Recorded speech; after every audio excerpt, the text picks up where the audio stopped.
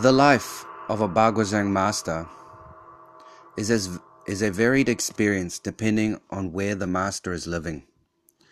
And while we all try to follow the same success path, the experiential truth is that for each person, success is different.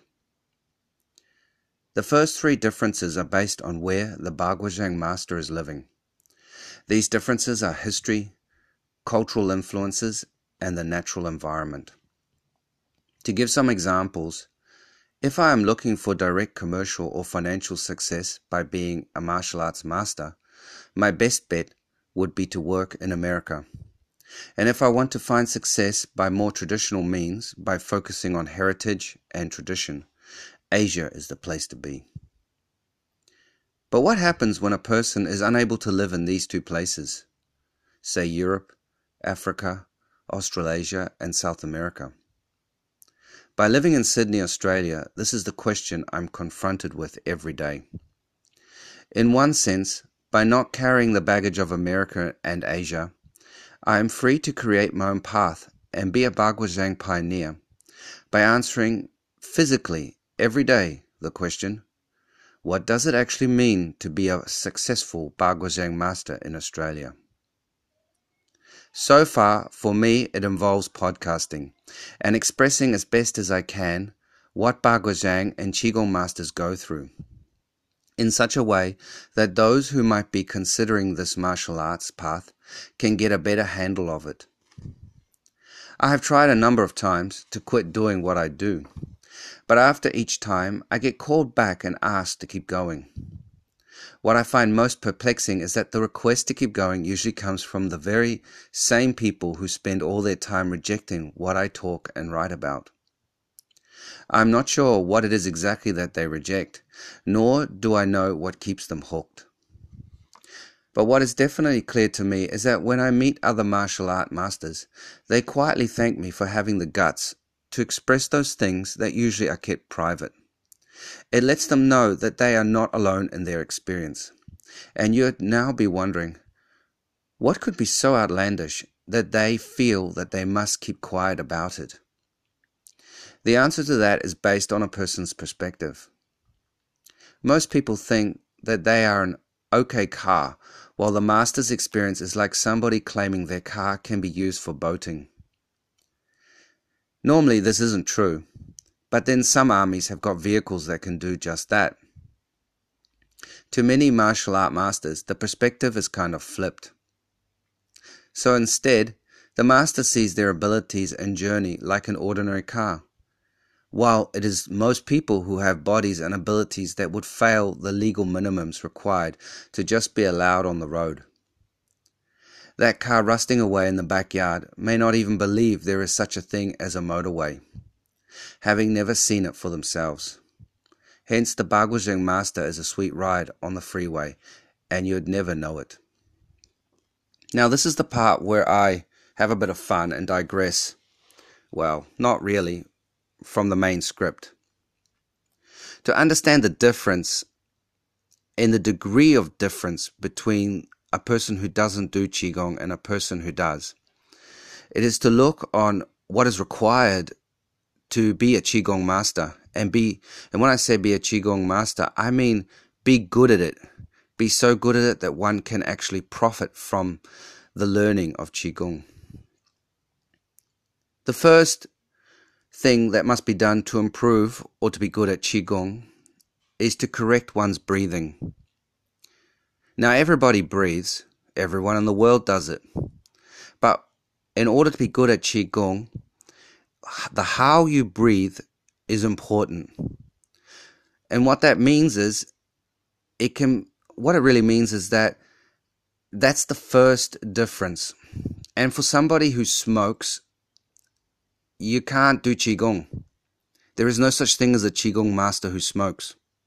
You can't have good breathing technique and end up putting smoke in your lungs. Now this is not a criticism on cigarettes and cigars. This is just the fact that when you smoke, you're putting smoke in your lungs. You're polluting up your lungs. And if you're doing that new thing called vaping, then you're just adding steam to your lungs. Your lung is not designed for steam or smoke. In fact, it tries to repel it. That's why you cough when there's smoke in the air.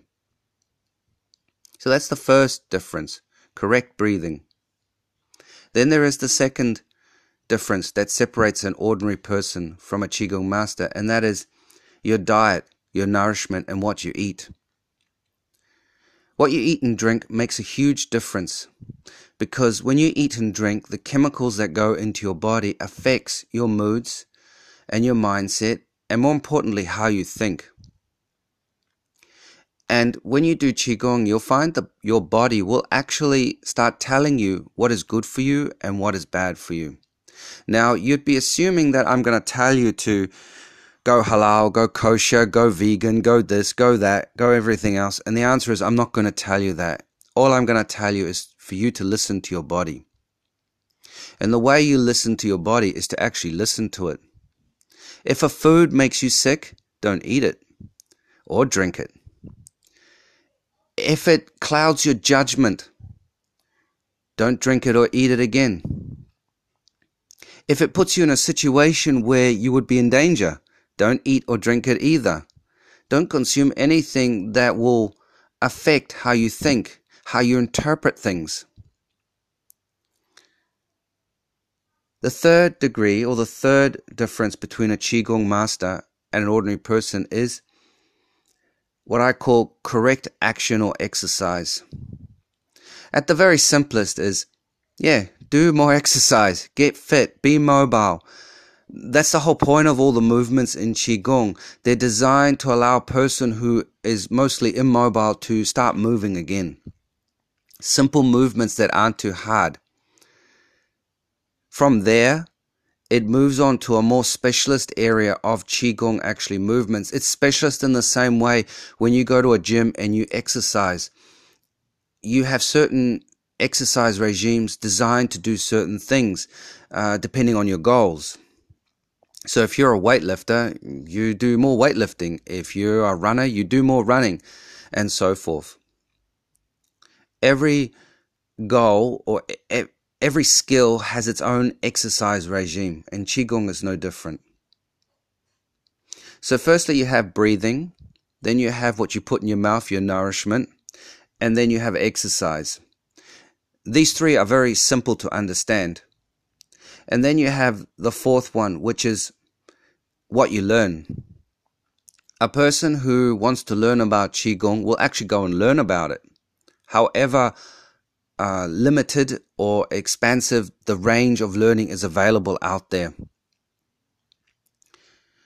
Sometimes we don't even know we're on this Qigong path, and it has to be one that we only know through experience. Like for myself, I didn't know I was going to end up being a Qigong master. I didn't plan it. My martial arts background is judo, karate, a little bit of Wing Chun, and some others because friends do it as well. But when I came to Australia, I decided to focus on Baguazhang.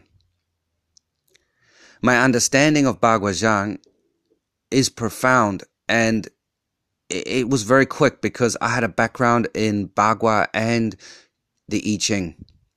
This allowed me to understand and interpret or absorb the information really quickly. And I understood what change was about. I don't always practice it very well, and I have a Chinese wife who reminds me on the nuances of change, but I allow my background to help me out. And I have been blessed. Like I said, I have a Chinese wife. She gives me the nuances on the Chinese culture and stuff. And then because I have a German background from my father's side, my biological father was German and my adoptive dad is Austrian. The German mind tends to find a very mechanical way to understand everything. It goes, okay, so you say this and that. How does that actually work? And is it possible to be consistent and concise and precise with it? And in the German language, yin and yang comes out automatically. It's encoded, which is strange because Chinese has yin and yang as a philosophy, but they don't actually have this concept in their language as a working thing. So when they say the sun is masculine, the moon is feminine, it's a very cultural thing. Yet in German, in the language itself, we know automatically that the moon is feminine, or is it masculine? I can't remember. And the sun is the opposite, with the masculine, feminine, and neuter. And so this is kind of like culturally hardwired in us. And then from my mother's side, because she's from South Africa, I was actually born in Namibia, I get that alternative way of doing things that allows me to play, say, the game of Monopoly very differently. While it drives my father crazy, he always ends up saying to certain habits, like, you can't do this, you can't do that. And my mum will go, well, it's not actually in the rules. So the rules don't say you can't do it. So I'm going to do it. And then we check the rules, and the rules just say what you can and can't do. And yet there's a whole gray area that's left blank. So you have that. And with Qigong, it's no different. You have the first three, and you have the formal learning where you learn from a master. But there's a whole lot of it which is to do with experience, and also to do with finding your element that rings to you, and to understand how, what I'm trying to say is try to be a better Qigong master. It helps to find your way and your understanding of it. And so when I make a claim that if someone comes to my class, they can learn how to do Qigong within a couple of lessons, I'm not bragging. That's what I do. And I have a consistent group of about 4 to 5 students who come every week, twice a week, and they learn from me.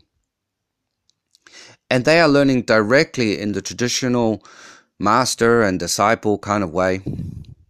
But then I'm also, through my experiences, telling the rest of the world what's happened to me. Now, if you are also on the path, what you'll find is when I talk about my experiences, and sometimes they belong to other people as well, as in they've experienced as well, or they tell me stories and then I relate to them. What I'm actually doing is giving you the information, and then your brain goes, aha, this has happened to me and that's happened to me, and then it finds the connection in between.